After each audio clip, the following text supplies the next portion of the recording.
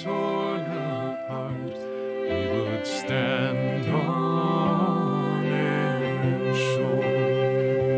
Yes, with hearts no longer torn apart, we would stand on Erin's shore, hand in hand on Erin's shore.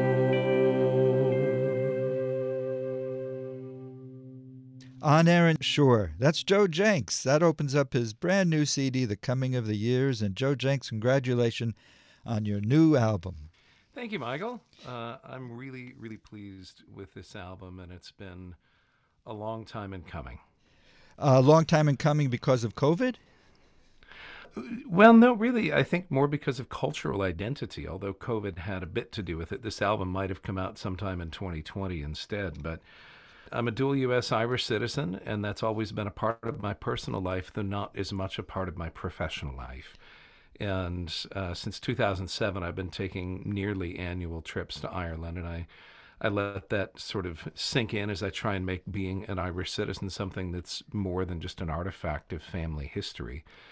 And it inspired a whole series of songs, and the ones that felt like they had some cohesive connection to each other are the ones that ended up on this album.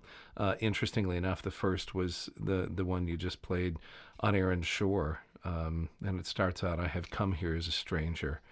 And I think it's really true. I mean, I grew up thinking of myself as Irish, and then I finally made it to Ireland and realized it doesn't matter what a passport says. I'm definitely an American. You know, that's just kind of how it is. But I was lucky enough to live in Seattle for just under 10 years, and there's a huge Irish expat community in Seattle.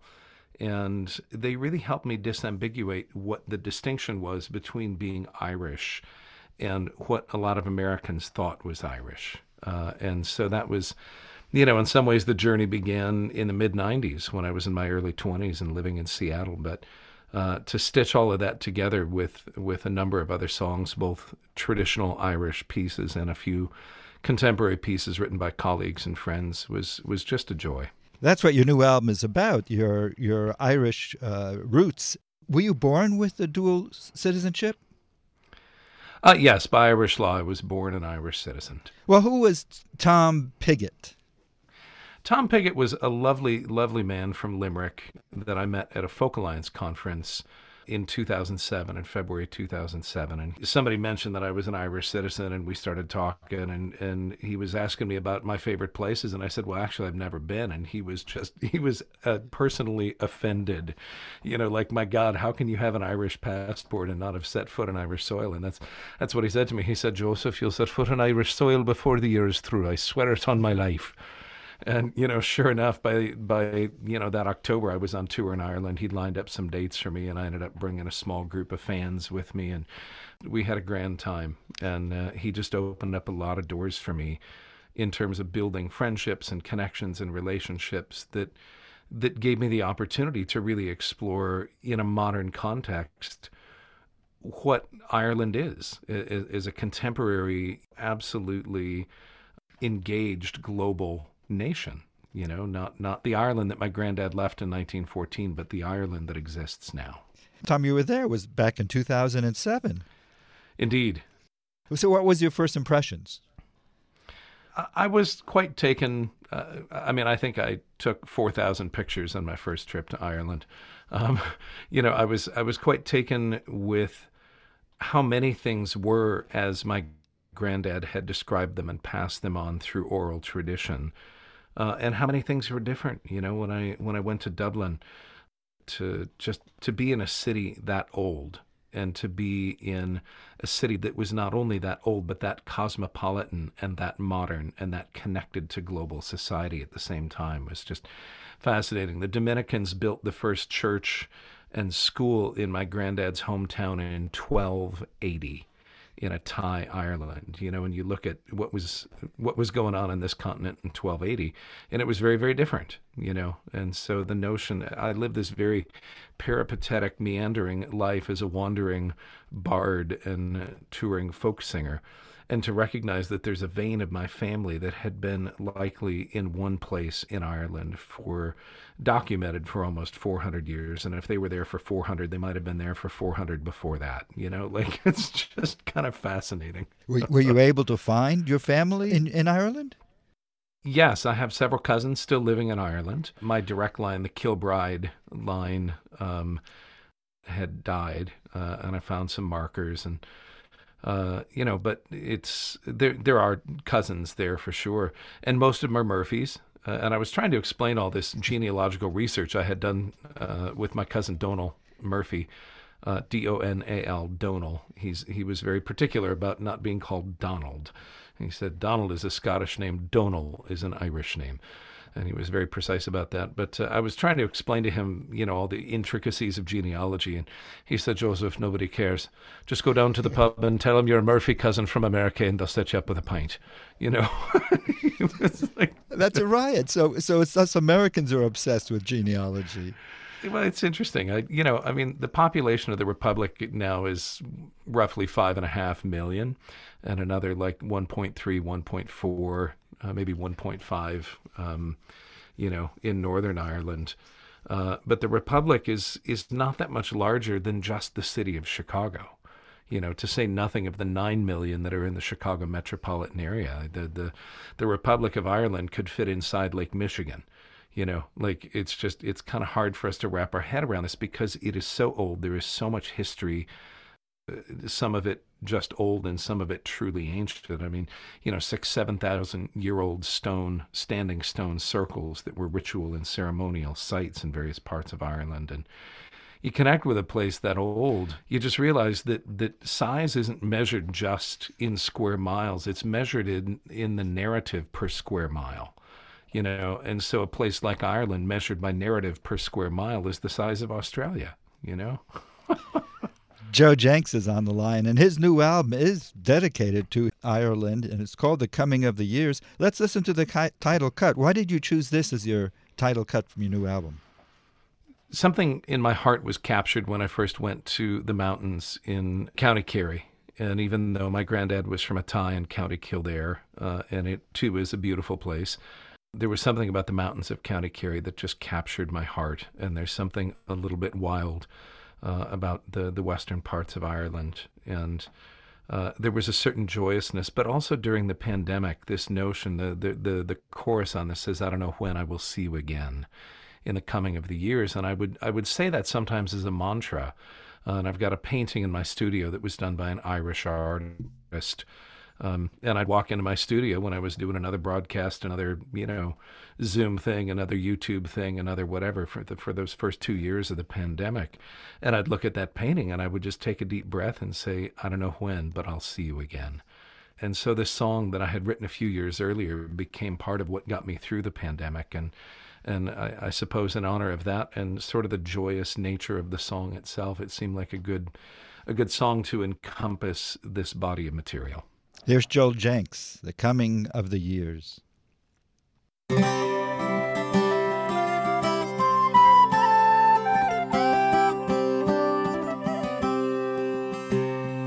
When I first came here to wander these mountains, my heart was tattered and torn. Ever the rover and all the world over, no land ever felt like a home. But here in the crags and the bogs and the valleys, I've found some measure of ease, where the song of the wind is as sweet to behold as the beautiful rose of Tralee. And it's high up and over the mountains of Kerry that I love so dear. I don't know when I will see you again in the coming of the years.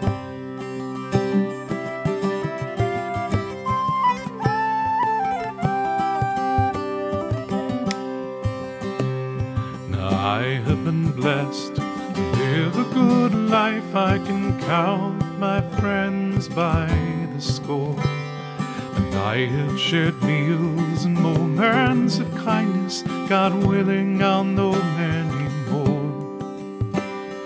But when the burden I've chosen to shoulder is more than I can stand, I find that my thoughts wander back up to carry that rugged and beautiful land. And it's high up and over the mountains of Kerry that I love so dear.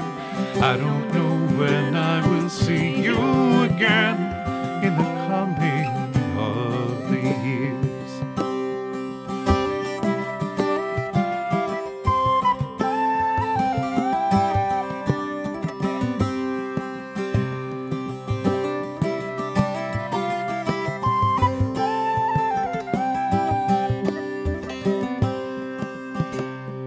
When I have traveled all of my journeys and sung all of my songs, when I have given the best that I have and righted most of my wrongs, then take me back to the place that I love. Let me gaze out over the sea.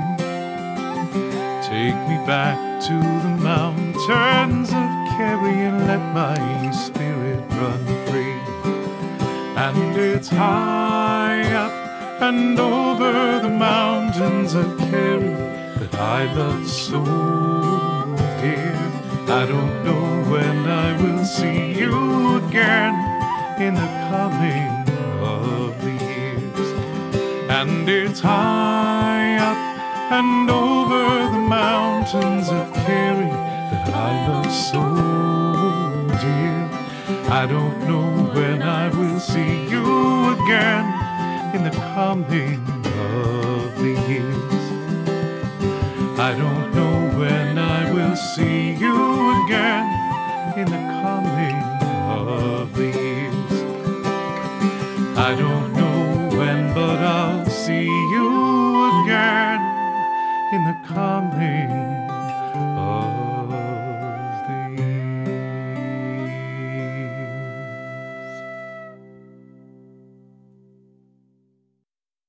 Joe Jencks, The Coming of the Years, title cut from his new album. Joe Jencks is on the line.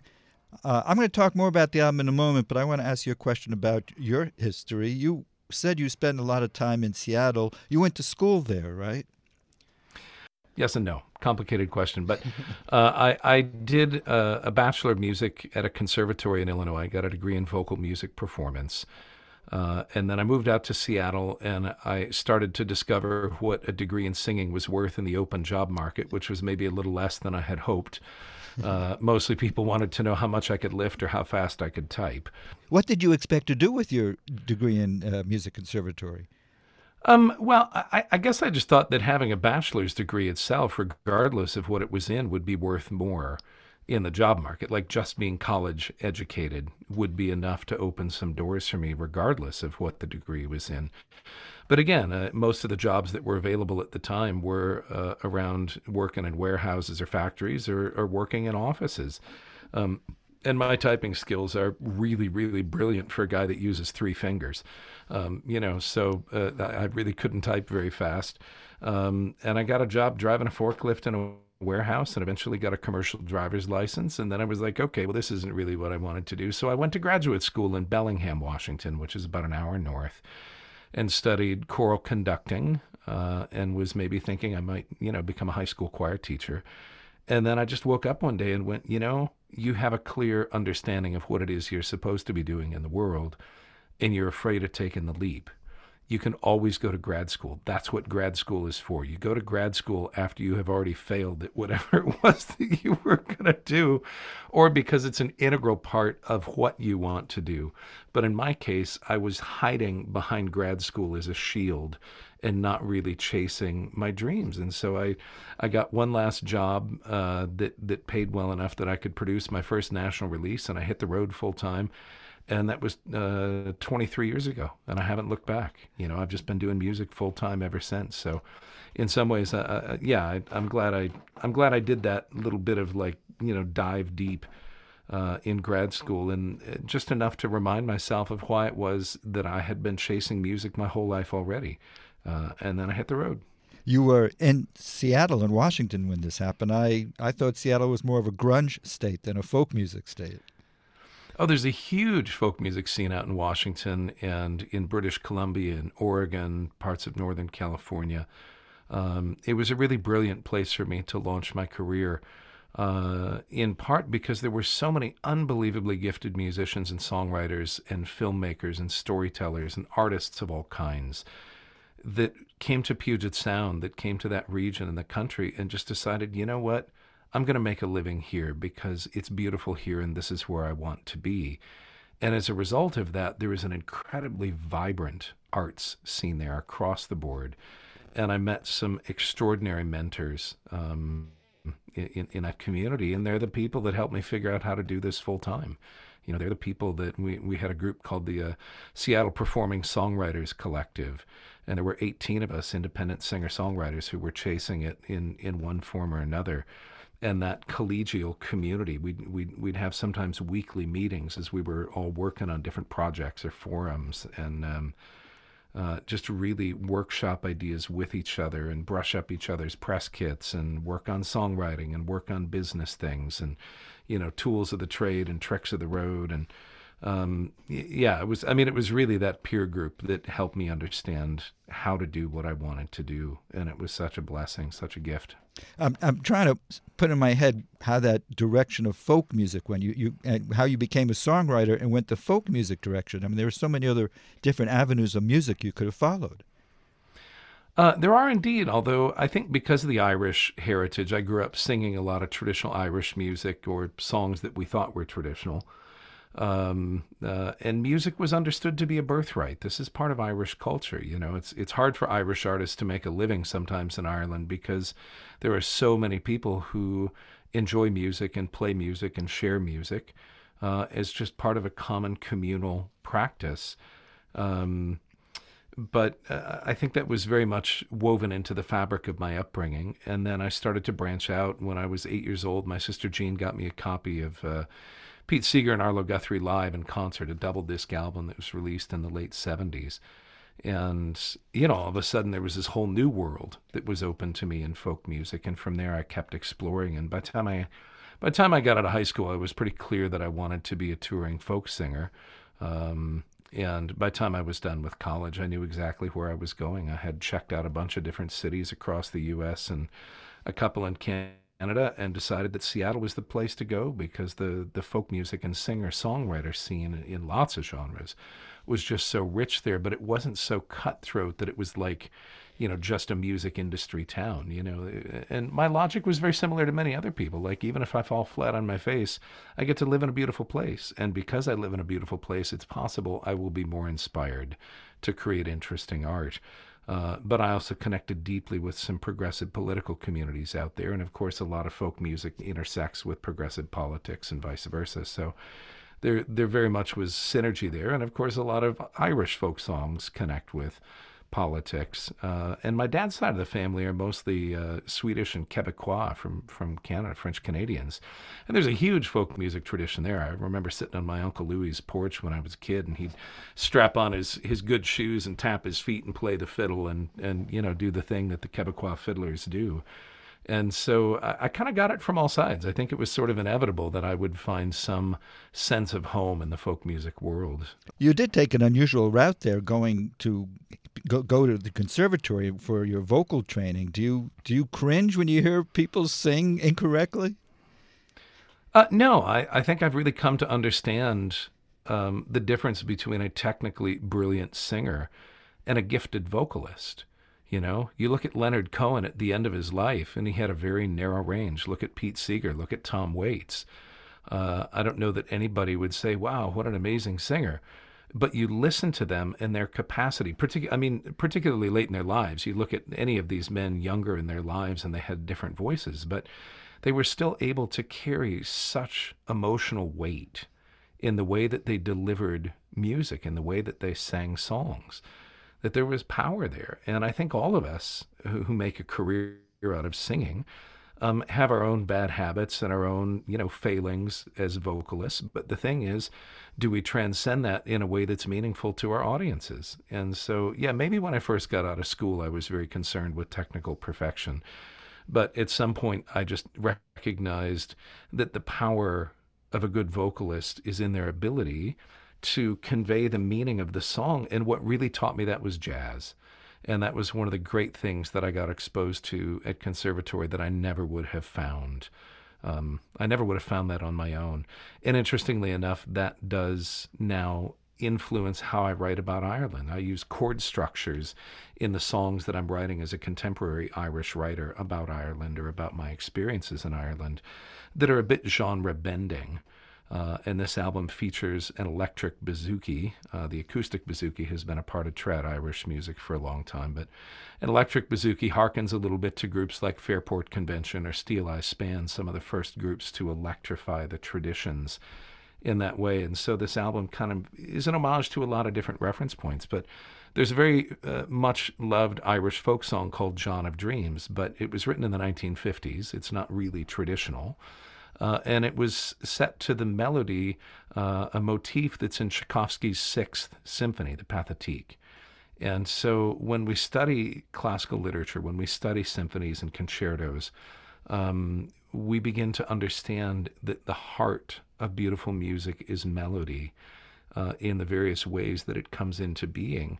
And that there's really no difference between melody as expressed in a symphony or melody as expressed in a folk or a jazz song, except the instrumentation around it. The core emotion that's captured in that melody is there, which is why Dvorak could take a bunch of folk songs and folk dances and turn them into symphonies, and why an Irish songwriter took a piece of a Tchaikovsky symphony and turned it into a song. Music is a language unto itself, and I think the industry divides it into genres. But most musicians I know just love good music. Joe Jencks' new album is called The Coming of the Years. Let's listen to a new song. It's about an old subject. What's behind you writing The Moon Rise Over Skibbereen? When the Moon Rises Over Skibbereen is a song that I wrote in 2019. I had visited the Skibbereen Heritage Center many times, and it's got one of the most well-researched and well-curated exhibits in Ireland about the Great Hunger on Gortamore, which a lot of history books refer to as the Great Famine. But I remember my mother saying when I was a kid, a famine implies that there's no food. And a blight is a natural occurrence. These things happen in the natural world, pestilence, etc. But starvation is a condition that is born of politics. Starvation is a situation where there's food, but there's no political will to get it from the people who have it to the people who need it. And I remember her saying that to me when I was a kid, but what does a kid do with that? It's kind of a big and slightly abstract notion. But over a decade and a half visiting Skibbereen, which was one of the harder hit regions, that part of County Cork during on Gortamore during the Great Hunger. I really absorbed enough story that on this particular day, after having visited the Abbey Story graves, where there's two different mass graves, one with 10,000 people in it, one with give or take 4,000, and this is just one little subset of 1.3 million people that died in Ireland as a result of starvation. It just settled in for me in a different way. And that night, I was coming back into Skibbereen from having led a music session in a neighboring town, and this huge full strawberry moon was just rising over the hills to the east of Skibbereen, and it just captured me. And this melody and that thought, just you could say, well, like I wrote that song in 45 minutes, which is in a way true, but I also wrote that song over 15 years or over a lifetime. It was a lifetime plus 45 minutes. But that melody was just inspired by everything that was in me emotionally that day, after really having come to wrap my head around the immensity of the Great Hunger and of the loss that it represented, of the fact that there were ships coming to Ireland with aid for the Irish, and for everyone that showed up, there were 6 ships leaving Ireland bound for parts of the Commonwealth with food that had been grown in Ireland, but specifically for export. And a lack of communication across the board about, what was needed and by whom, and the people that knew weren't talking. And it's there are many in Ireland that look upon this through the lens of genocide, and I think that's a reasonable perspective from their standpoint. I think sadly the 20th century gave us different examples of what genocide could mean, but in this case, I really think it's a fair assessment. Here's Joe Jencks with When the Moon Rises Over Skibbereen.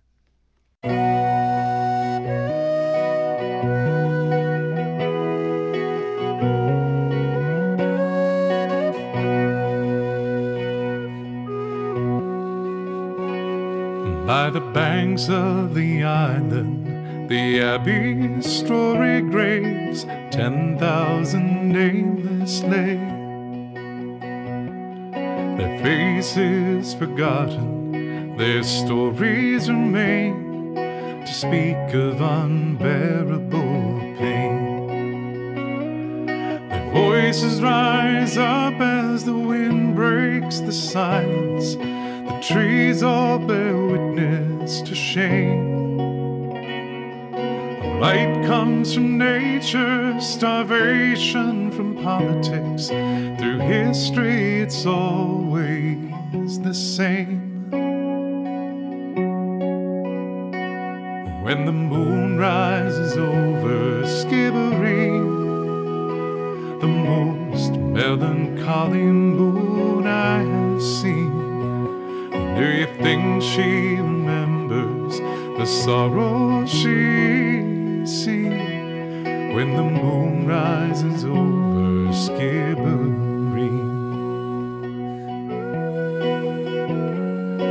1845, potatoes first failed, but the people knew hard times before. So they pawned their belongings for food to survive. By late 1846, they were barely alive. Too weak from the fever and hunger and thirst to properly bury their dead, they were left by the roadside, dropped in the dirt, with hardly a prayer even said. When the moon rises over Skibbereen, the most melancholy moon I have seen, do you think she remembers the sorrow she's seen when the moon rises over Skibbereen? And who takes the blame for a failure so grand? There's plenty of guilt to go round. By time it was known how bad it would get, thousands were laid in the ground, in the ground. Some say the workhouse and others the crown. Some say the landlord's to blame. But by the next world or the new world, 3 million were gone, and a country was forever changed. Now the land and her people are thriving today, but there's a weight on the hills and the glens, and it's left to the living to remember the famine and swear to it never again. When the moon rises over Skibbereen, the most melancholy moon I have seen, do you think she remembers the sorrow she's seen when the moon rises over Skibbereen? Do you think she remembers the sorrow she's seen when the moon rises over Skibbereen, when the moon rises over Skibbereen.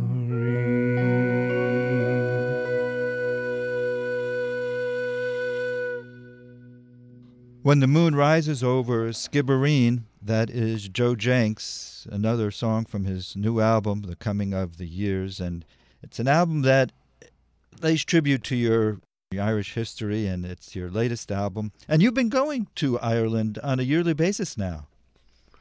Almost annual. Obviously, I missed a couple of years during the pandemic, and I missed a couple of years interspersed in between that. But yeah, it's just, I really want being a dual citizen to be something more to me than just an artifact. And the people of Ireland have a wicked sense of humor and can be incredibly sardonic. And you know that you've really made friends with somebody when they start making sarcastic and snippy comments to you.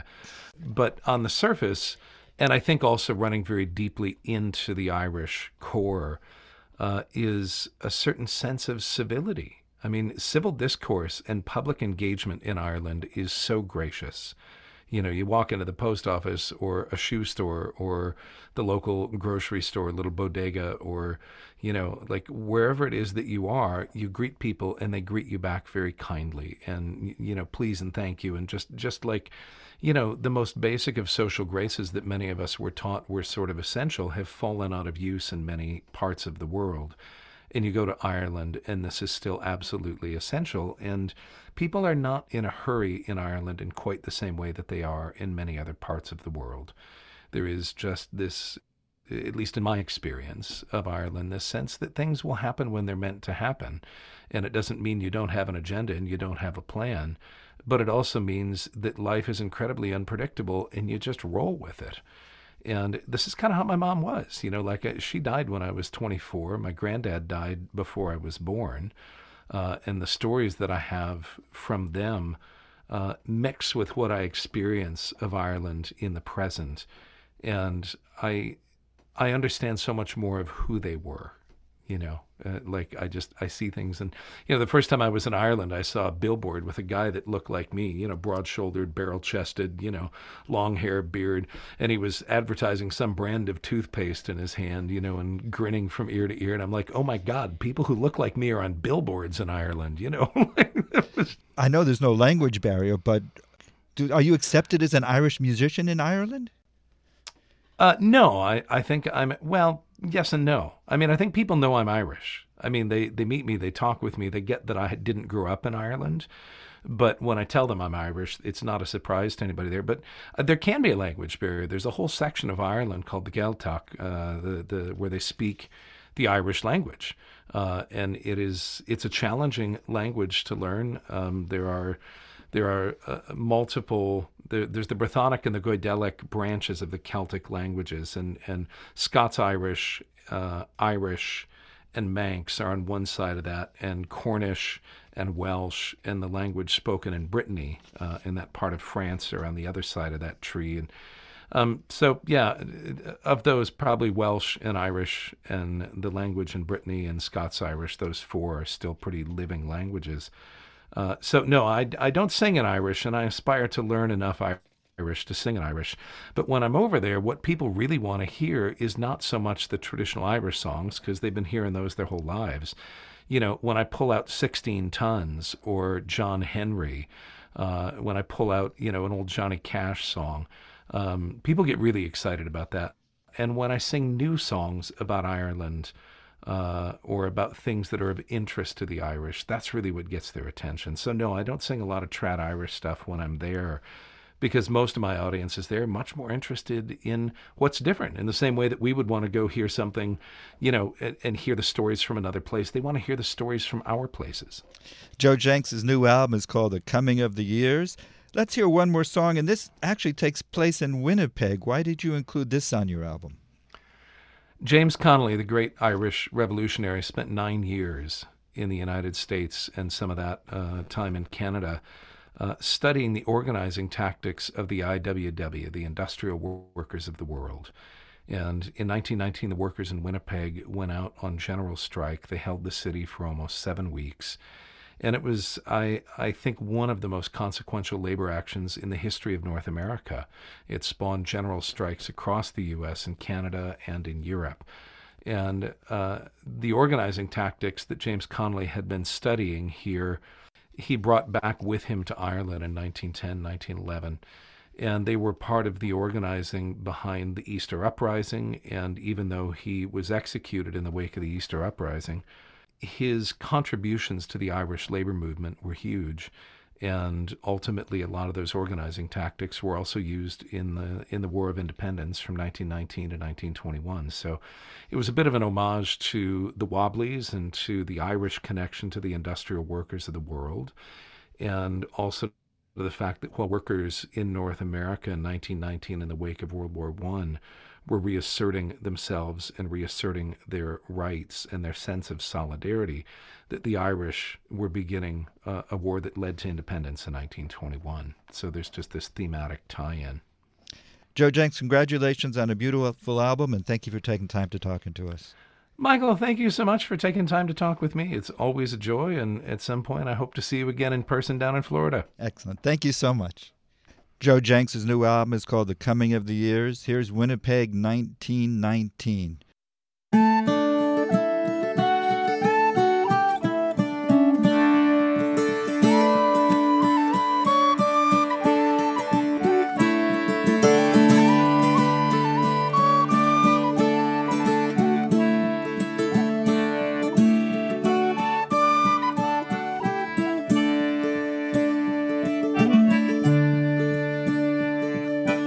It was 1919, and all around the world people started marching with their victory flag unfurled. We've shed our blood on battlefields, enslaved in deep dark mines. We rally to the banner, bread and roses, it's our time. Come gather, fellow workers, and raise your voices strong. We rise today in Winnipeg to sing our victory song.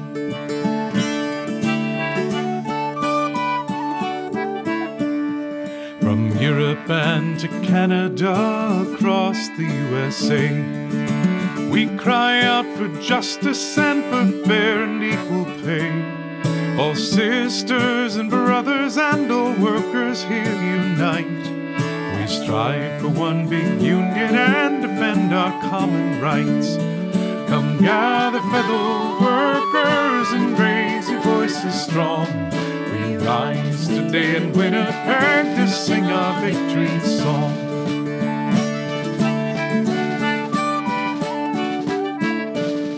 From Halifax and Thunder Bay to the Fraser River shore, Seattle, San Francisco, and Chicago hear us roar.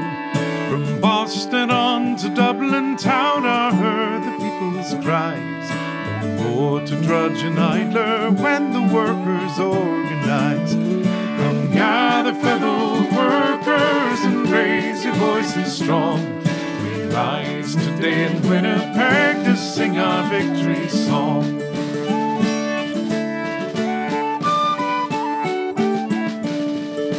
Some of us were born of means and others not a dime. We spend our lives in service to a cause we hold sublime. All laborers and commonwealth, now let our voices say that one way or another we will bring the greater day. Come gather, fellow workers, and raise your voices strong. We rise today in Winnipeg to sing our victory song.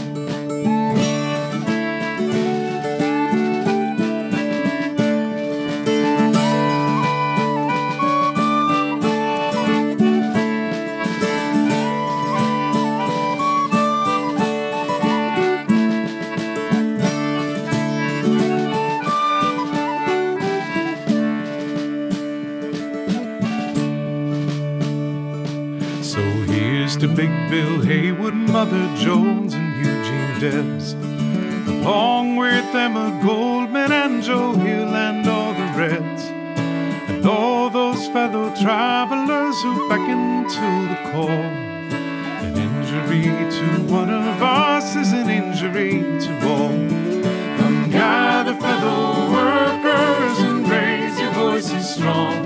We rise today in Winnipeg to sing our victory song.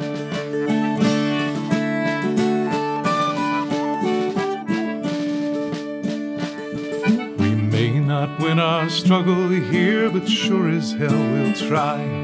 For the future of our children, we are steadfast by and by.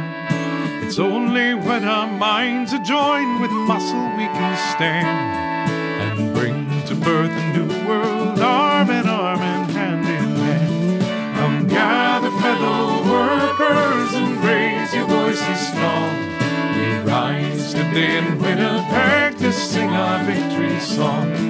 Come gather, fellow workers, and raise your voices strong.